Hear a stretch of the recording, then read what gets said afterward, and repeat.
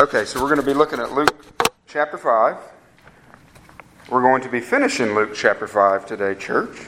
We will be in verses 33 through 39. And I think what we'll do, we'll go ahead and read that text first of all here. And so this is one of those passages, guys, as I was saying a while ago, that if you're honest like me and you've read this passage, you know it's in all three synoptic gospels. This passage here, that maybe you've read it and you just always got, what exactly is he getting at here? So that's what we'll talk about today. In Luke chapter 5, verse 33 through 39, it says this: "And they said to him, the disciples of John often fast and offer prayers. The disciples of the Pharisees also do the same, but yours eat and drink." And Jesus said to them, "You cannot make the attendants of the bridegroom fast while the bridegroom is with them, can you? For the days will come when the bridegroom is taken away from them, then they will fast in those days." And he was also telling them a parable. "No one tears a piece of cloth from a new garment and puts it on an old garment. Otherwise he will both tear the new, and the piece from the new will not match the old. And no one puts new wine into old wineskins. Otherwise the new wine will burst the skins, and it will be spilled out. The skins will be ruined. But new wine must be put into fresh wineskins. And no one, after drinking old wine, wishes for new, for he says, the old is good enough." Let me pray for us. Father, Lord, I would just ask that you would just give me grace today to communicate this, Lord, clearly, that your Holy Spirit would apply it to each one of our lives, God, that we would grow to love our Savior more, that we would love His work on the cross more. Father, help your people hear your word and receive it and apply it. And God, we just pray most of all that our Savior would be glorified through this message, Lord, and that you would use it for your glory. In Jesus' name, amen. So the title of the message today is "The Gospel Stands Alone." The Gospel stands alone. So before we start looking at this passage, just by way of introduction, I think I'll tell you this. Most of you probably realize this, but we live in an age of religious pluralism, do we not? Phrases like, you've probably heard these phrases, coexist, how we can all just coexist, all religions are the same. There's no difference. We all worship the same God. You've heard the word, we've discussed it in Sunday school as of late, ecumenical. Really just the same meaning, that all religions can come together because after all, we worship the same God. You think of the prayer breakfast that they have in Washington, D.C. and other places as well, and they just welcome all religions. Because after all, we worship the same God. So they say, all beliefs are valid. But is that what Jesus taught? No, that's not what Jesus taught at all.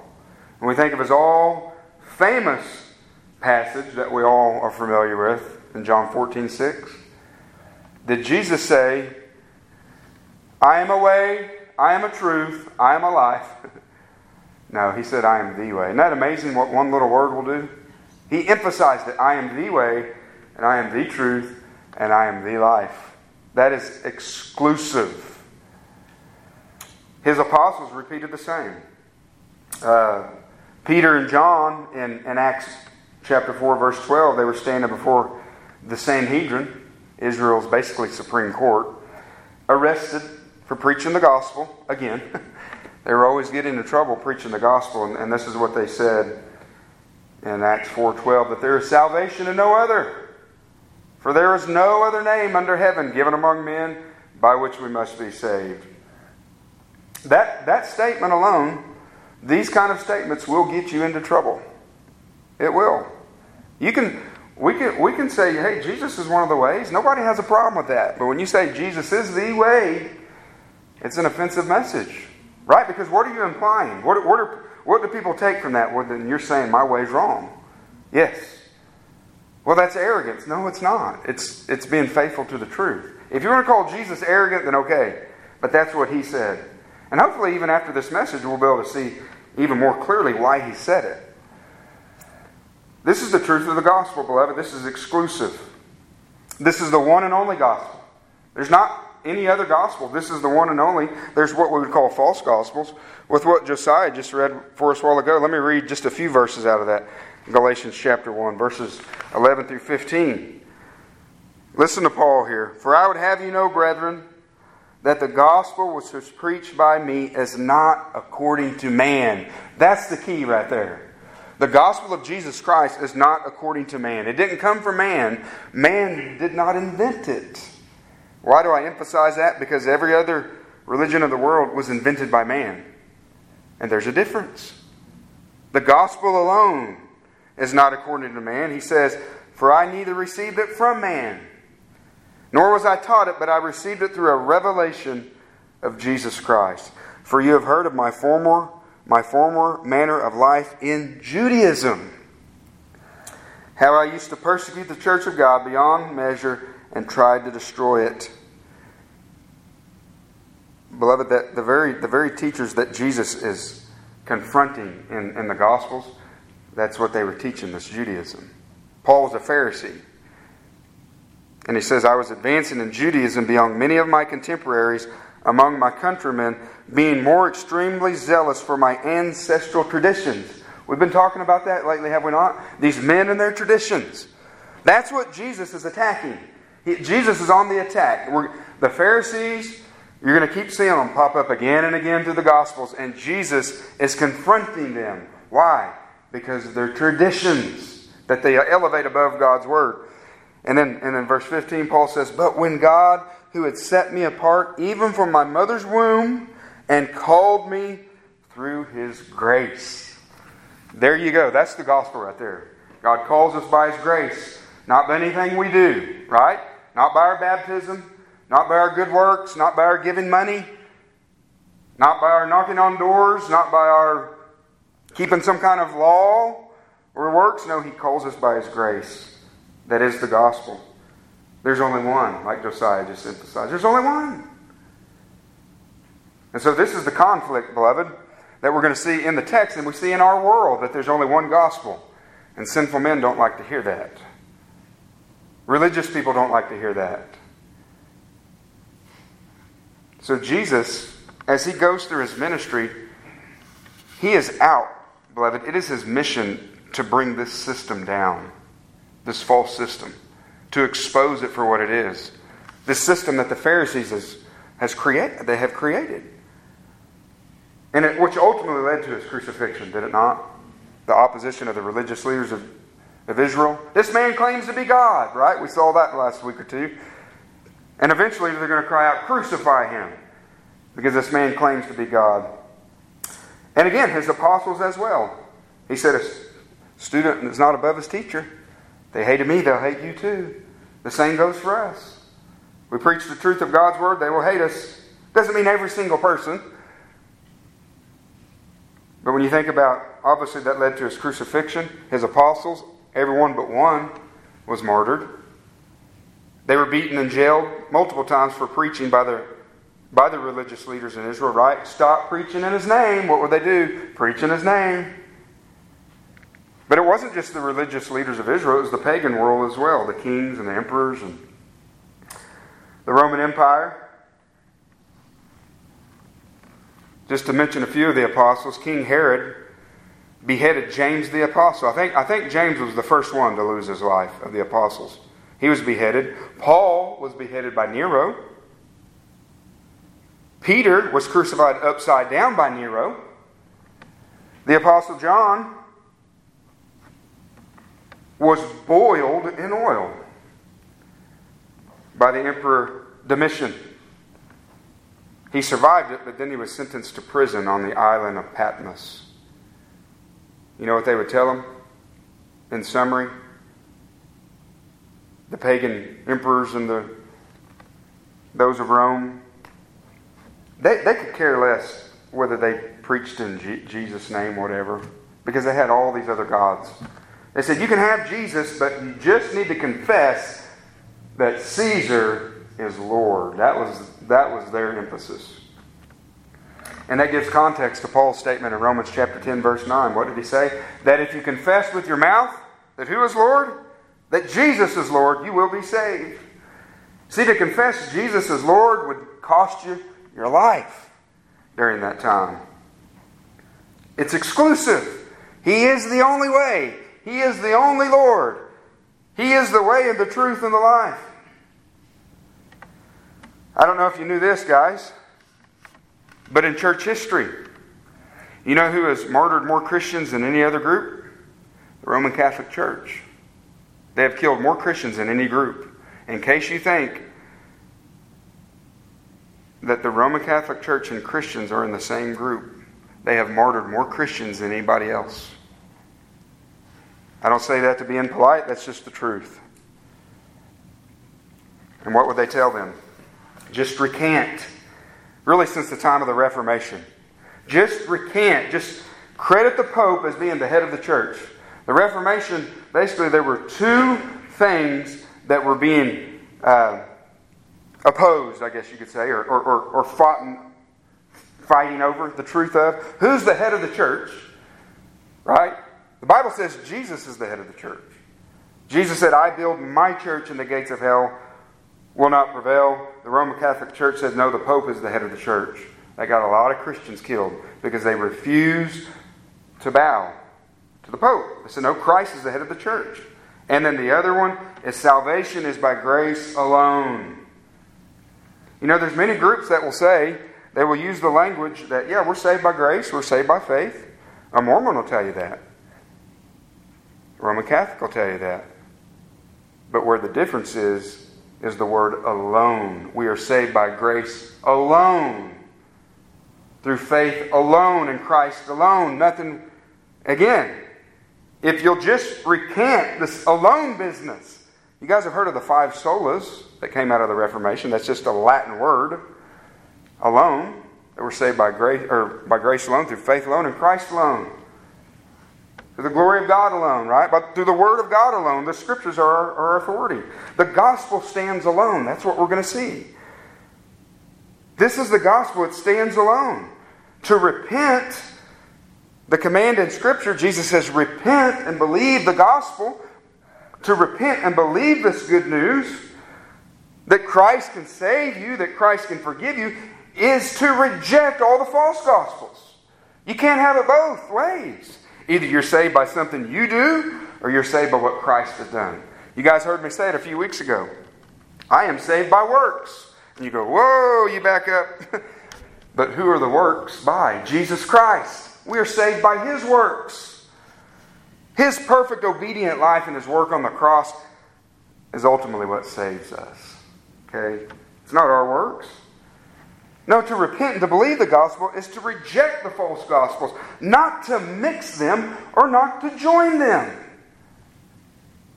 We're not to join false gospels. Because as we're going to see, when we do that, the true gospel is destroyed. Listen to this in John 10, verse 5, this beautiful statement by Christ. He said, my sheep will not follow a stranger.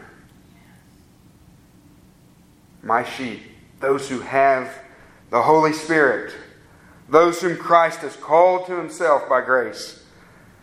He says, my sheep will not follow a stranger, but will flee from him, because they don't know the voice of strangers.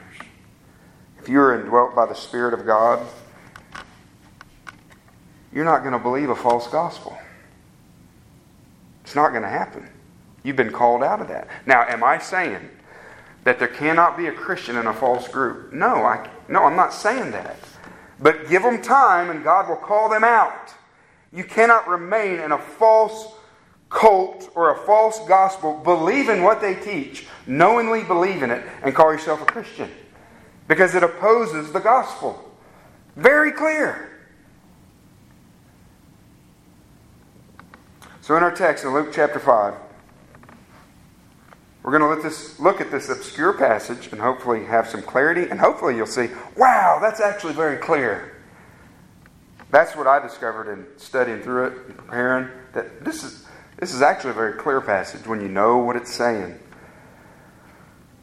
So the conflict is growing, church, with Christ and the religious leaders of His day. It's growing. Again, you're going to start seeing them. We were introduced to the Pharisees a few weeks ago, and they're always around him. You know, it's like, are they following him? But they're always there, it seems like, because they hate him. And so we see the conflict really beginning in verse 17 in this chapter that we looked at a few weeks ago whenever he was teaching.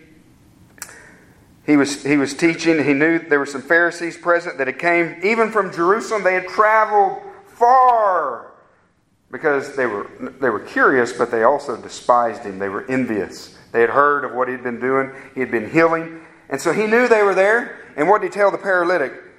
Young man, your sins are forgiven. Immediately accused of blasphemy. Of course, it would have been blasphemy if he wasn't who he said he was. And so just to demonstrate that he was who he said he was, he said, so that you know that the Son of Man, which is a title of deity in and of itself, has the authority to forgive sins, I say to you, rise up, pick up your mat, and go home. So he did that right in front of them. And that caused them to hate him even more. Who is this man that forgives sins? And then last week, he called Levi to himself, tax collector, rights, and then Levi threw a party for Christ and invited a lot of his tax collectors and sinners and friends. They had a party for Jesus Christ. He was hanging out with sinners. And the Pharisees heard about it. Oh, why do you and your teacher hang out with sinners? Don't you know that you're going to become unclean? You're breaking the law. Who is this man? So you can see the tension building. And so it even escalates even more here. And so there are, just to remind ourselves, beloved, there's two religions in the world. When you break it all down, there's two religions in the world. God's religion, right, that came from God, that teaches that God came down to this earth to save us. We were helpless, we were hopeless, we were lost in our sin. And Christ came, being fully God and fully man, fulfilled the law of God, suffered the penalty of God, the curse of God, paid for our sin on the cross. It is finished. And now invites sinners to come, to repent and to believe. Every other religion teaches there's something you have to do. That's really the context of these parables here. So the first thing we're going to see, we're going to look at three things here. The first one, on the back of your outline, if you have an outline, you want to follow along. I try to keep these very simple with the text. Is we're going to see the nature of false religion in verse 33. The nature of false religion. And they said to him, the disciples of John often fast and offer prayers, and the disciples of the Pharisees also do the same, but yours eat and drink. So who's the they? And they said to him, well, this is both the Pharisees and the disciples of John the Baptist. And you can see that in Mark's parallel account in Mark chapter 2, verse 18. He says it like this. John's disciples and the Pharisees were fasting. And they came and said to him, why do John's disciples and the disciples of the Pharisees fast, but your disciples do not fast? So the they is the disciples of John. Is that not surprising to you that the disciples of John are with the Pharisees? These are the two groups that came and asked them this question. The disciples of John. That's a little bit surprising. So I'm going to share a few by way of just looking at this in context to show us why that may be. And it would be surprising because John the Baptist in his ministry, he pointed to Jesus. That was the point of his ministry. He didn't point to the enemies of Jesus, right? You think of John chapter 1, verse 29. What did he say? Behold, the Lamb of God who takes away the sin of the world. In John chapter 3, verse 30. He says, he must increase, but I must decrease. So he was always pointing to Jesus, not the Pharisees. I think it's also important to know, just to help us to understand why these disciples of John would have been with the Pharisees, that not all who followed John were present at Jesus' baptism, nor were all convinced that he was the Messiah.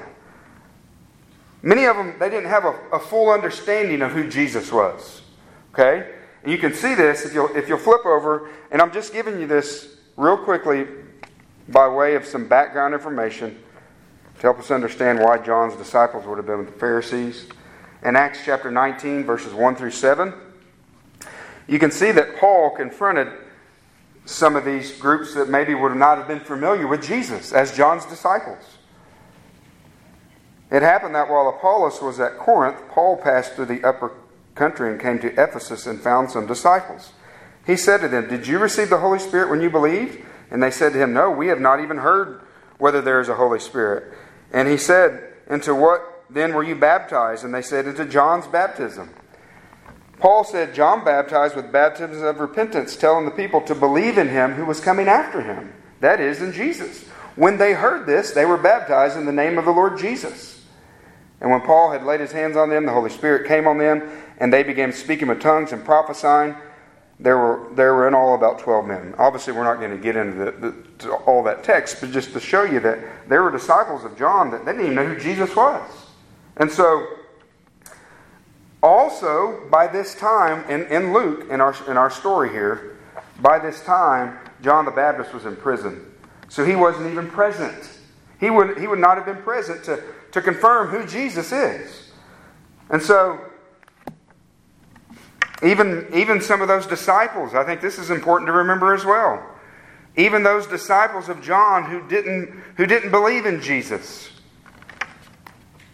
But yet many of them made they were serious in their spiritual commitment, right? In their spiritual confession whenever they were baptized. And so you think of these people, maybe they're realizing they're sinners and they're desiring to be religious, you could say. And so it would have been natural for these disciples of John, having no knowledge of Jesus,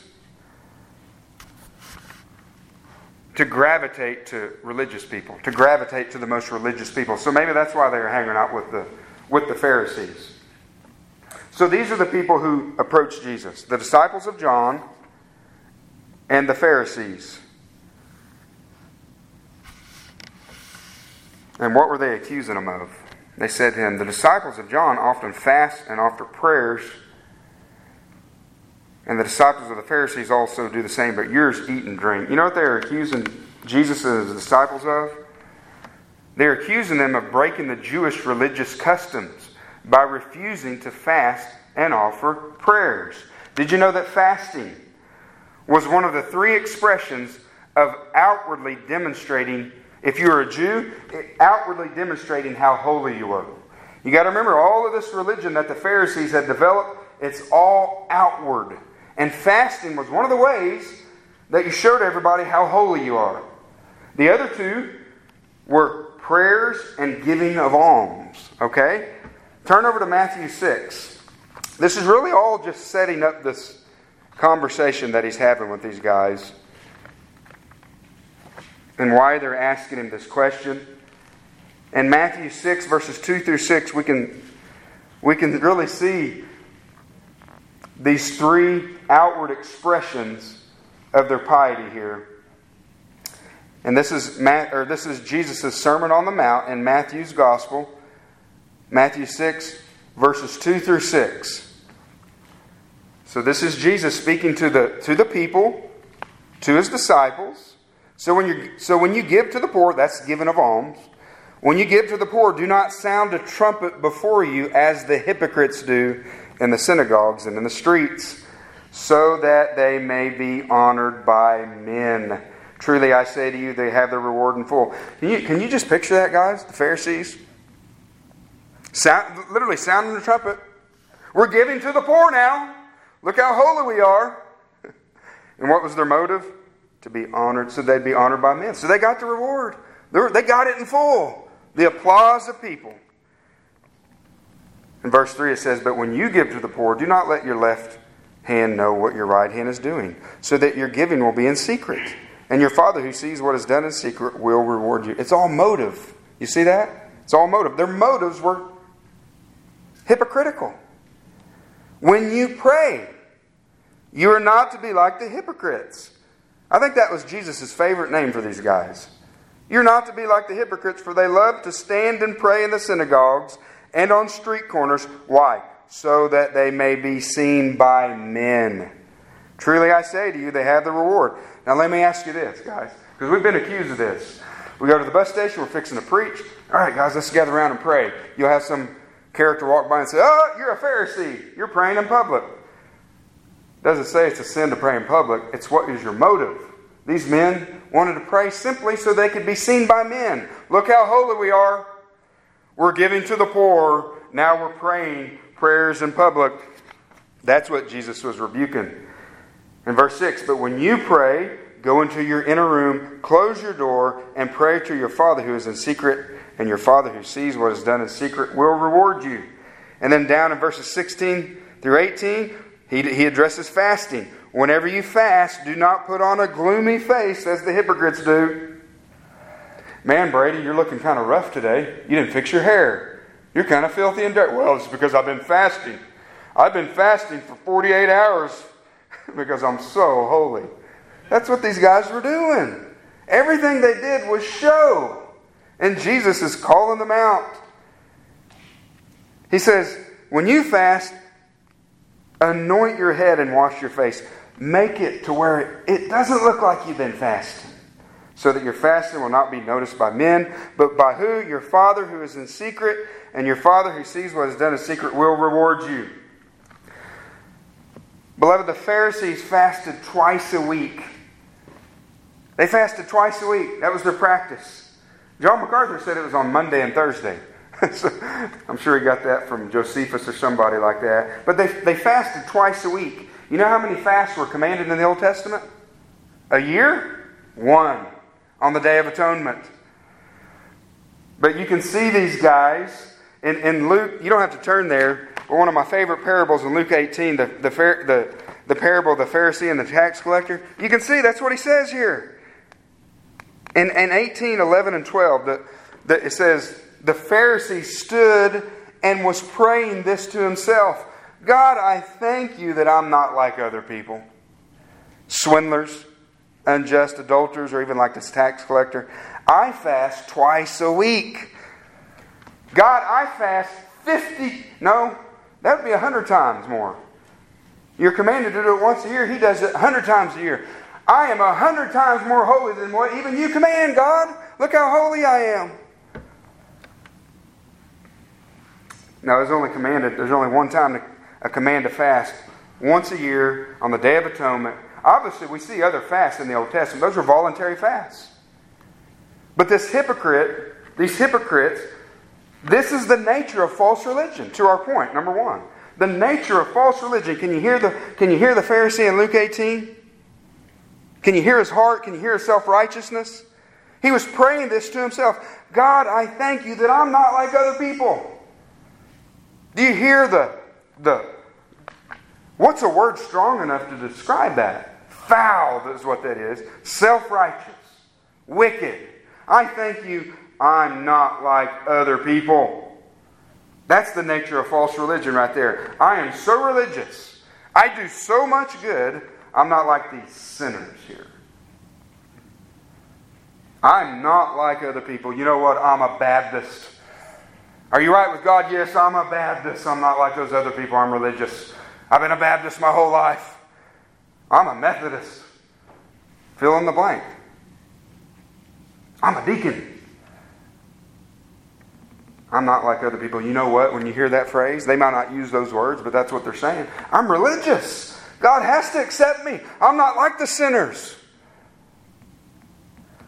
I've been faithful to my wife my whole life. You ever looked with lust?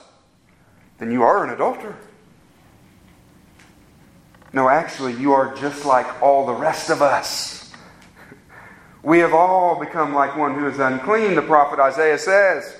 Isaiah 64:6. We've all become like one who is unclean, right? Like the leper. We're spiritual lepers. We're unclean from head to foot. And all of our righteous deeds are like a filthy, polluted rag. You're just like the rest of us, sir. You need a Savior.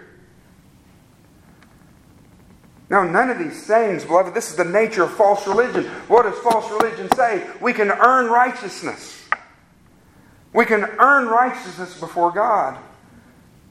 And Paul says, if righteousness were through the law, then Christ died needlessly in vain.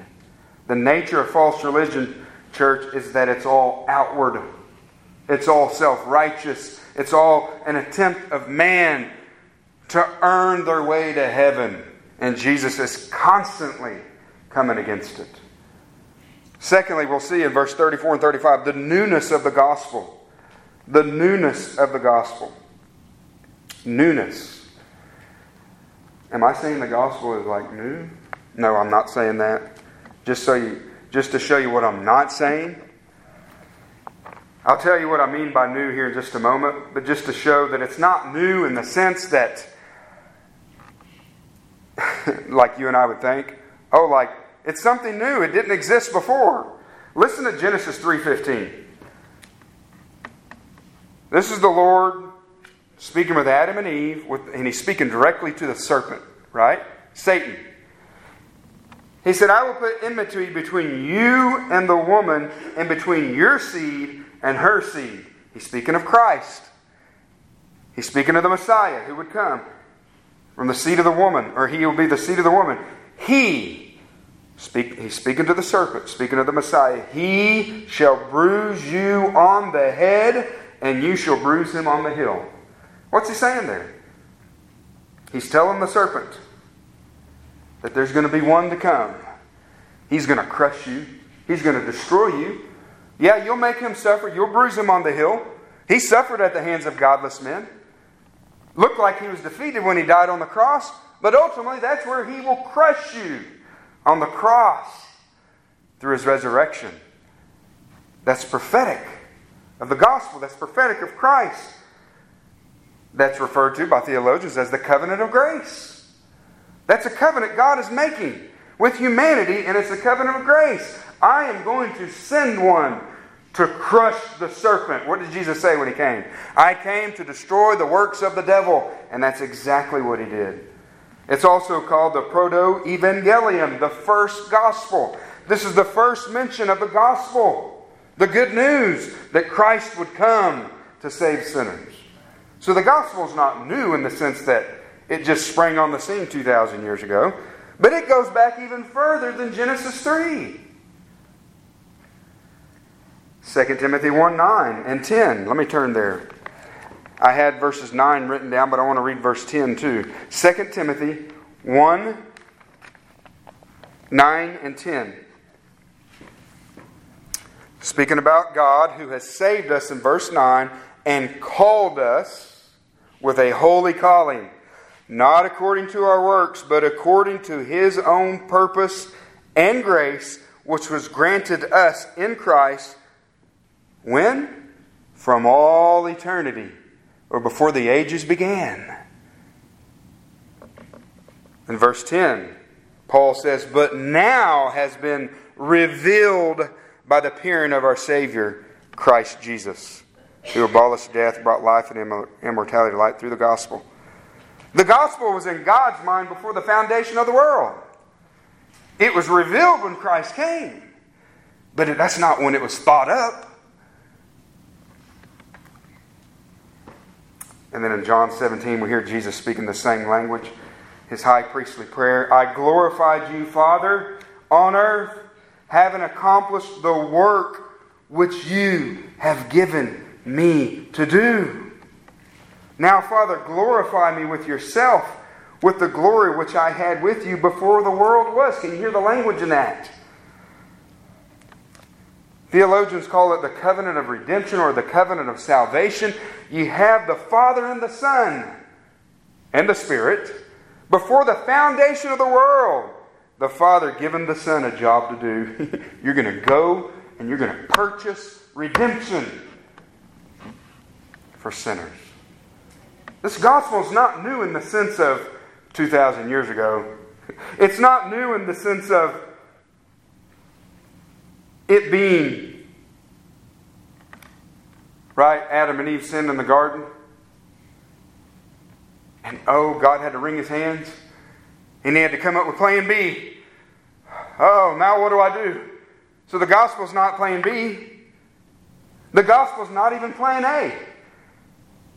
God didn't establish the gospel before the foundation of the world and say, well, but if this doesn't work, then what? No, the gospel, the cross, was God's eternal plan. It's not plan A, it's not plan B, it's the plan that was always within the Godhead. And that's what Jesus is referring to. The work that you gave me to do, Father.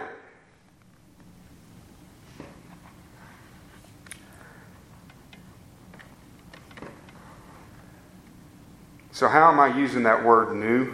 I say all that just to say, that's not what I mean by new. I'm using that word new with the language that the parables that Jesus gives in our parable that we're going to see, that we're going to look at in just a moment. The new garment, right? The new wine. And you'll see that here in a moment. So when I say the newness of the gospel, the newness, the freshness as compared to this false system of Judaism that he's dealing with. So we'll get to that even more in a moment. But it's important to know, guys, because you'll be asked that. What's the oldest religion? Well, Christianity goes before there was ever time. It was in God's mind already. The cross was in God's mind before the foundation of the world. That's why I wanted to point that stuff out. But in verse 34, in Luke,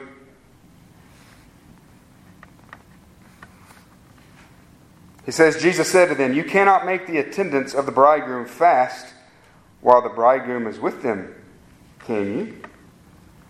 You know what he's saying? Very clear. Even the Pharisees would have understood this. Because again, what's their question?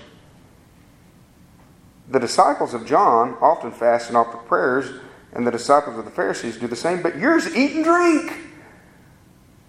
Your disciples are like happy. Jesus is saying in verse 34, no one fasts at a wedding. You guys know that. Beloved, fasting, and you can see it in Mark's account or Matthew's account, fasting coincides with mourning. Okay? If you look at Matthew's account, he substitutes the words fast with mourn. So fasting coincides with mourning. And Jesus is saying no one fasts at a wedding. No one mourns at a wedding. You know, tears of joy. I hope you're not mourning at a wedding. Something's wrong. It's kind of, you need to, maybe it's too late. But normally speaking, we don't go to a wedding and mourn and fast. What do we do at a wedding, guys? It's celebration. It's feasting. It's not fasting. Solomon had it right. In Ecclesiastes 3:4, there's a time to weep and a time to laugh, right? We need to have the wisdom to know when to do what. There's a time to mourn and a time to dance. At a wedding, it's time to dance. It's time to celebrate. Not to mourn, not to fast. And then Jesus uses the phrase, he said to them, "You cannot make the attendants of the bridegroom fast while the bridegroom is with them, can you?" The Old Testament never uses the word bridegroom, though it refers to Israel as the bride of the Lord. But John the Baptist introduces this term in John 3:29. He calls himself a friend of the bridegroom. Again, he's pointing to Christ. And then we have Jesus here introducing it here, this phrase bridegroom. And the New Testament speaks much of it. Paul compares the church, right? Or he compares marriage to the church in Christ. In the book of Revelation, the church is pictured as the bride of Christ. You can jot these down if you want to look at them later. Revelation 19:7, Revelation 21 verse 2, verse 9, Revelation 22 verse 17. The beautiful language of picturing the church as the bride of Christ. And so what is Jesus saying here in verse 34? He is saying that it was just as absurd to expect his disciples to fast while he is here as it would be to fast at a wedding. That's what he's saying. Very simple. Why are they're not going to fast and mourn while he's here. That's what he's telling them. And if you notice, their question in verse 33, it wasn't just about fasting, but fasting and prayer. Offer prayers. Your disciples don't fast and offer prayers. If you notice, Jesus doesn't even address that part. Why? Because of course they prayed. He taught them how to pray. But He didn't. So why were they asking Him this question? Because His disciples didn't offer these scheduled, hypocritical prayers. That's what they didn't do. And so, beloved, that's the point of point number 2, the newness of the gospel. The gospel is new, right? Not in the sense of time. It was in God's mind before the foundation of the world, before time existed. The gospel is new in the sense that it's all about the heart. The gospel is new, the freshness, the newness of the gospel, that it's about the heart. To replace this false system of Judaism that these hypocrites had developed, that they were teaching the people. What did Jesus say? I think we looked at it last week. They're like the blind who lead the blind into the ditch. They're both going to fall into a pit. That's what false religion does. False religion, it is led by those who are blind, and they lead the lost. They lead those who are not converted into a pit. And that's what He's saying. This gospel, no, the gospel is about the heart. Righteousness could never be attained by our works. You guys know that, amen? Righteousness could never be attained by the works. The Bible never taught that ever in the Old Testament. But these men had developed this false system, and Jesus hated it. It can never be attained, salvation by works, by rituals, by ceremonies. No, the gospel, what does the gospel address? The gospel addresses the heart of man. And you can see this in the Old Testament. They should have known this. Ezekiel 36, verses 25 and 26. The Lord says, I will cleanse you from all your filthiness.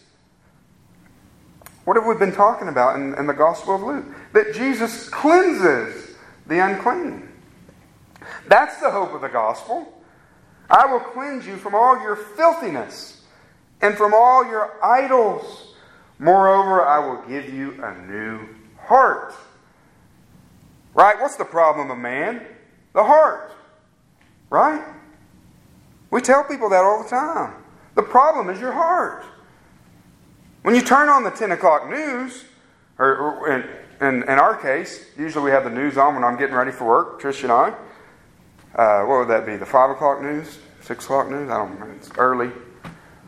And so it's just like you listen to the news for 10 minutes and we both, every morning we go, wow, man is sinful and depraved. That's all it is for 10, 15 minutes before the weather. And then they get it wrong. But I mean, it's just crime. It's just murder. It's rape. It's robbery. Why? Because the heart of man is evil. The heart of man is wicked. God promises that He'll give us a new heart. Why do we need a new heart? We know it, yes, by watching the news. We should know it by looking in the mirror. We should know it by looking at our own hearts. But the prophet Jeremiah tells us why. Because the heart of man is deceitful above all things. He doesn't say just a little bit wicked. He says desperately wicked. But the promise of the gospel, praise be to God, He'll give you a new heart. He'll give you a new heart. He'll cleanse you. He'll cleanse you. You may be healthy physically. Maybe you don't have leprosy. But if you're not in Christ, you're a spiritual leper and you need to be cleansed. You need to be saved. You need to be forgiven. And that's why Christ came. He came to save sinners like you and I. In verse 35, Jesus says, but the days will come when the bridegroom is taken away from them, and then they will fast. Right? Then they'll fast. They'll be sad. They'll mourn. You know, this language, taken away, that Jesus used, obviously this is referring to His death. And you guys know the disciples, they never got that, did they? They never got it. So after He was risen from the dead, He explained it to them, and then the light came on. Oh, now we see it. But He was always telling them, Son of Man's going to be crucified. Son of Man's going to be crucified. This is His first mention of it in Luke's Gospel. Listen to this, guys. 2 verses in the Old Testament, Zechariah 13, verse 7. This was in the Old Testament. This prophetic word that Jesus is talking about, his death being taken away. Zechariah 13 verse 7 says, "Awake, O sword, against my shepherd." You hear that? "Awake, O sword, against my shepherd." So Jamie, Carl, Josiah, remember what we were discussing yesterday? Psalm 7:11. That the Lord is a righteous God of indignation. He has prepared his sword for judgment. His arrows are fiery shafts. And if a man does not repent, God has sharpened his sword. And we were discussing how, thanks be to God, that his sword fell on Christ. That's this language here. "Awake, O sword, against my shepherd, against the man, my associate, declares the Lord of hosts. Strike the shepherd, that the sheep may be scattered." That's the cross. God struck the shepherd with his wrath, with his sharp sword, with his arrows, with his fiery shafts. God struck Christ on the cross so that if you repent and believe, he wouldn't have to strike you. Substitution right there. Isaiah 53 verse 8. "By oppression and judgment he was taken away." Taken away. That's our phrase here. Jesus says, guess what? Hey, when I'm taken away, then they'll fast. And guess what, beloved? After his death, they fasted. If you want to, you can jot these down. I'm not going to turn there. Acts chapter 13, verses 2 and 3, and chapter 14, verse 23. You have examples of the disciples fasting. The apostles fasting. Because Jesus said in the Sermon on the Mount, he told his disciples, when you fast. Not if you fast. It was assumed that they would fast. Just not now. And so, beloved, fasting to us, right? This is to us sitting here today. Fasting or any other religious activity, okay, was never meant to earn righteousness. Do you know that? You're not made more holy when you fast. That's not what it's for. You don't get extra points on your salvation card for fasting. Man, he's a holy guy. Well, he might have not been saved, but now he is. He fasted. That's not what fasting's about. Beloved, actually, we're never even commanded to fast, but it's assumed that we will. What fasting is a means of grace that God gives us. For what? To draw near to him. That's what it is. We draw near to God. We draw near to him when we fast. And it's a gift that God gives to us. It don't have to be 24 hours on the dot. You can fast from a meal. You can fast from an activity. It's to draw near to God. That's what it's for. And it can be a blessing. But typically we do it in times of mourning and seriousness. Maybe you want to set aside a time of fasting to pray for certain individuals to come to Christ, whatever it is. That's the point of fasting. It doesn't make you righteous. Beloved, this is the newness of the gospel. Paul's language in Galatians 6, verse 15. "For neither is circumcision anything, nor uncircumcision, but a new creation." The false teachers were coming into the churches in Galatia and teaching, if you really want to be saved, you need to be circumcised. Paul says, that's irrelevant. No. Circumcision is nothing. Uncircumcision is nothing but what? A new creation. That's the emphasis of the gospel. Are you made new? Are you made new? God came down to earth to save us, to do what we could not do. And third, guys, and actually we're going to move through this part very quickly. It's the two parables. The two parables in 36 to 39. And he was telling them a parable. No one tears a piece of cloth from a new garment and puts it on an old garment. Otherwise, he will tear the new, and the piece from the new will not match the old. We'll look at that one real quickly first. I'm going to read Matthew's account of that one because it's just a little different, but it'll help us in our understanding. You don't have to turn there if you want, but it's Matthew 9, verse 16. Matthew says it like this. Or Jesus says it like this in Matthew's account, but no one puts a patch of unshrunk cloth on an old garment, for the patch pulls away from the garment, and a worse tear results. So he's telling them this parable. A metaphor, an analogy, right? A story. He did this a lot, told parables. Earthly story with a spiritual meaning. And he did this, guys, these parables are really simple. He's telling this to illustrate the exclusive nature of the gospel, which is what we've been talking about. That's what he's saying. Jesus is saying, when he talks about this no one tears a piece of cloth from a new garment and puts it on an old garment. This language here. He is saying it would be foolish to do this because, number one, it would ruin the new garment.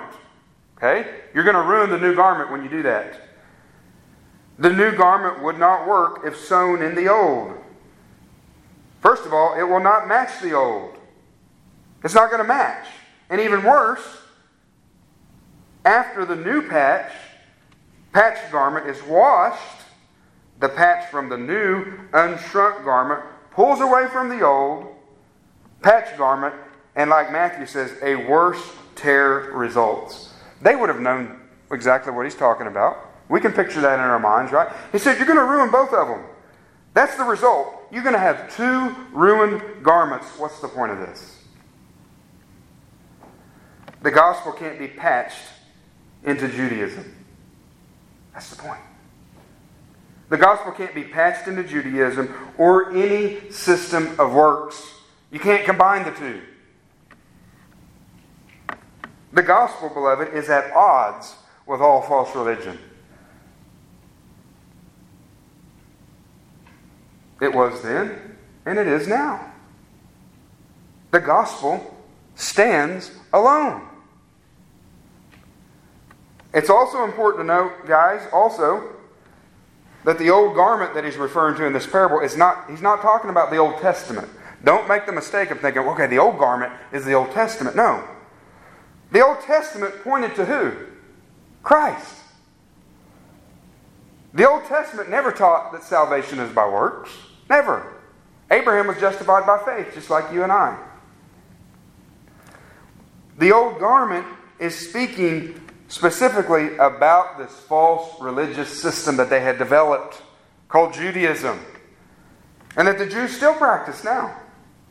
It's a system of works. Jesus didn't come to patch the false system, but to replace it with the garments of salvation. Listen to this beautiful verse in Isaiah 61 verse 10. I will rejoice greatly in the Lord.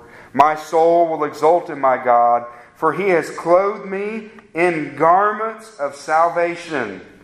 He has wrapped me with a robe of righteousness. Where did that righteousness come from? Christ. Does it say, He has wrapped me with a robe of my good deeds? No. My righteous good deeds? No. Because again, what did Isaiah the prophet say about your good deeds? They're filthy rags. They're filthy rags. Unclean rags, if you know what I mean. Unclean rags. That time of the month. That's the language. It's a graphic language. Your good deeds are unclean in God's eyes, outside of Christ. So that's all that parable means. The second one is saying the exact same thing in verse 37.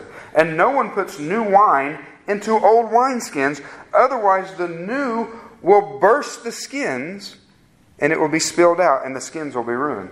Wine was typically stored in containers made of animal skins, usually goat or sheep. The picture on the front of your bulletin that Trish found. Something similar. The new fresh wine, what would it do? It would ferment, right? New fresh wine would ferment. Will that happen? Gases would be released. And the skins would expand. If it was a new wineskin, the skins you could stretch them, they would expand to hold the wine. Jesus is simply saying, it would be a foolish thing, once again, to put new wine into old skins that had already been stretched. What's going to happen? Both the wine and the skins would be lost and ruined. So what's the point of this one? The same point. If you try mixing the gospel of grace with any system of works, the gospel will be lost and ruined. And guess who else will be lost and ruined? Sinners.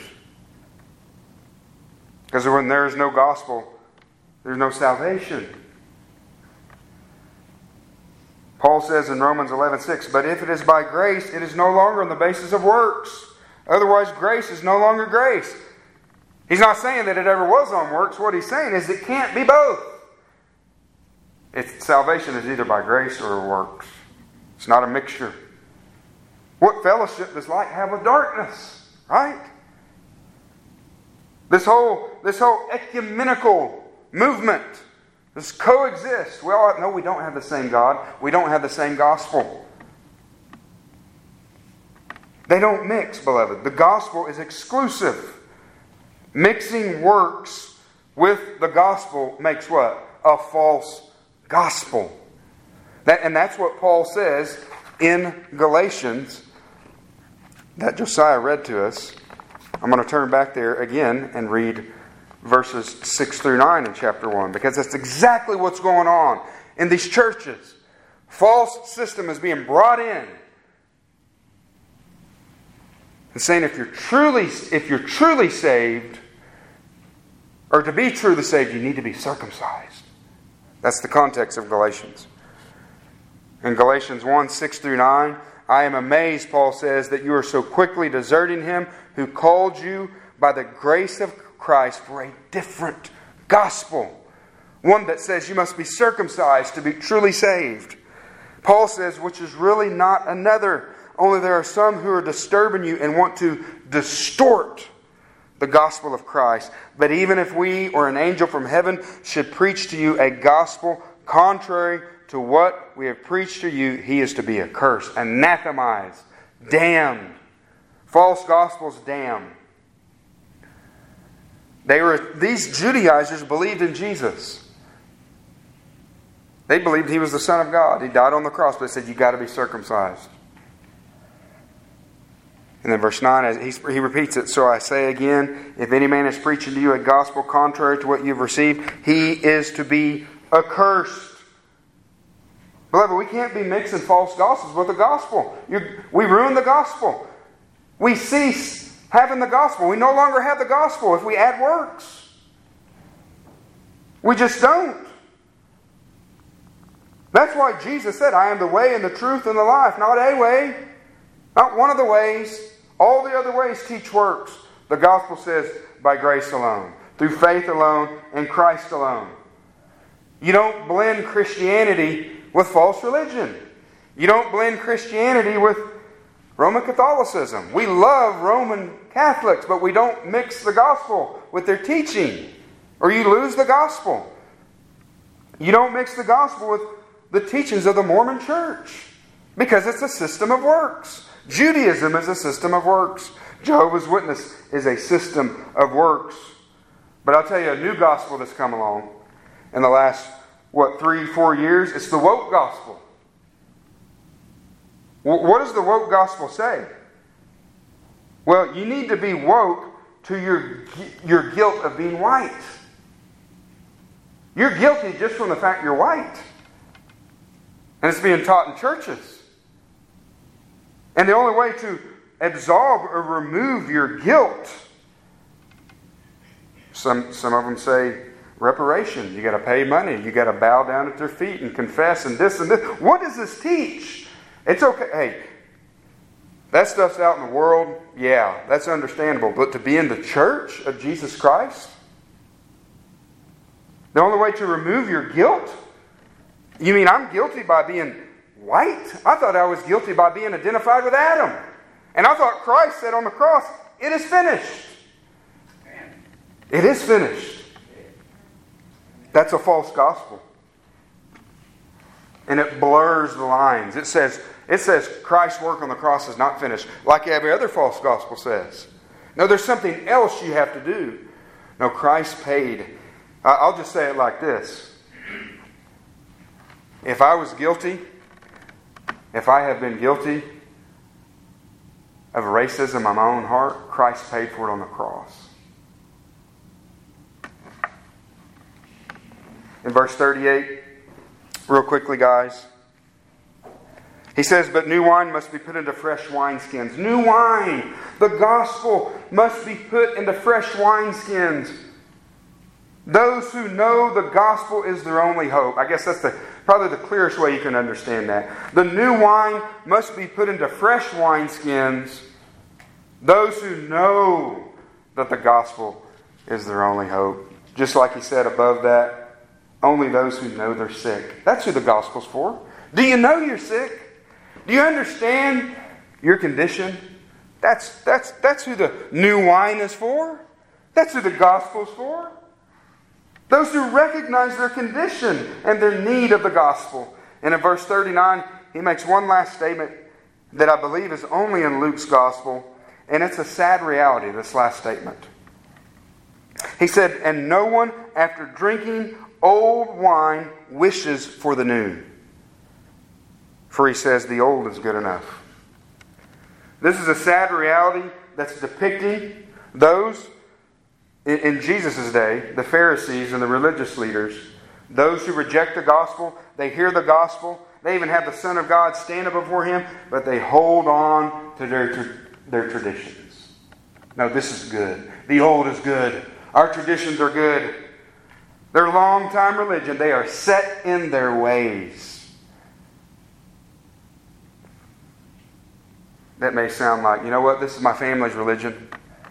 I hear what you're saying about Christ, about His gospel, about forgiveness, but this is my family's religion. This is a phrase that you'll hear. Once a Catholic, always a Catholic. That's a phrase they use a lot. And it doesn't have to just be Roman Catholicism. But this is what my family always believed. I believe what you say. I even believe what you believe. And after all, we believe the same thing. No, that's not true. You have your beliefs, I have mine. You know, it's a sad reality that sometimes those are the hardest people to reach with the gospel. The ones that are set in their ways. Many times, most of the time, it's easier to reach a heathen. Right? They don't have all that tradition. But what promise do we have in Romans 1:16? That the gospel is the power of God unto salvation for all who believe. The gospel can penetrate even the religious heart. And we have proof of that from none other than the Apostle Paul, who was a Pharisee. He was one of these men. You know, it's been asked, man, did he ever have any dealings with Jesus? Probably not. But he was a Pharisee. He was a Pharisee of Pharisees, and he was saved through the power of the gospel of Jesus Christ. So, beloved, that's what we're to do. We're to preach the gospel. We're to plead with people. And God will say, probably not many, but He saves those type of religious people who are set in their ways. He still saves those, just like He saved Paul. The gospel stands alone. Beloved, the gospel, what is the gospel? The gospel is the person and the work of Jesus Christ. And it stands alone. And that is what saves. And He is our one and only mediator that we need to stand between us and a holy God. Because He was God and He was man. And we're to preach Him. Let's pray. Father, we thank You, Lord, for Christ. We thank You for the simplicity of Christ. We thank You for the simplicity of Your gospel, God. I pray that You will give us, Lord, a discernment, God, to know when there's false gospels. And Lord, we love those who teach false gospels, God. But we hate the system. We hate the false gospels because they can't save. So, Father, help us to be like our Savior. Help us to not compromise the gospel, Lord. To love those individuals who are caught up in them. To love them enough to be able to tell them the truth. And to warn them about Christ about judgment that's coming on all who don't have a perfect righteousness that comes through Christ alone. Lord, we love you today. We praise you today. In Jesus' name, amen.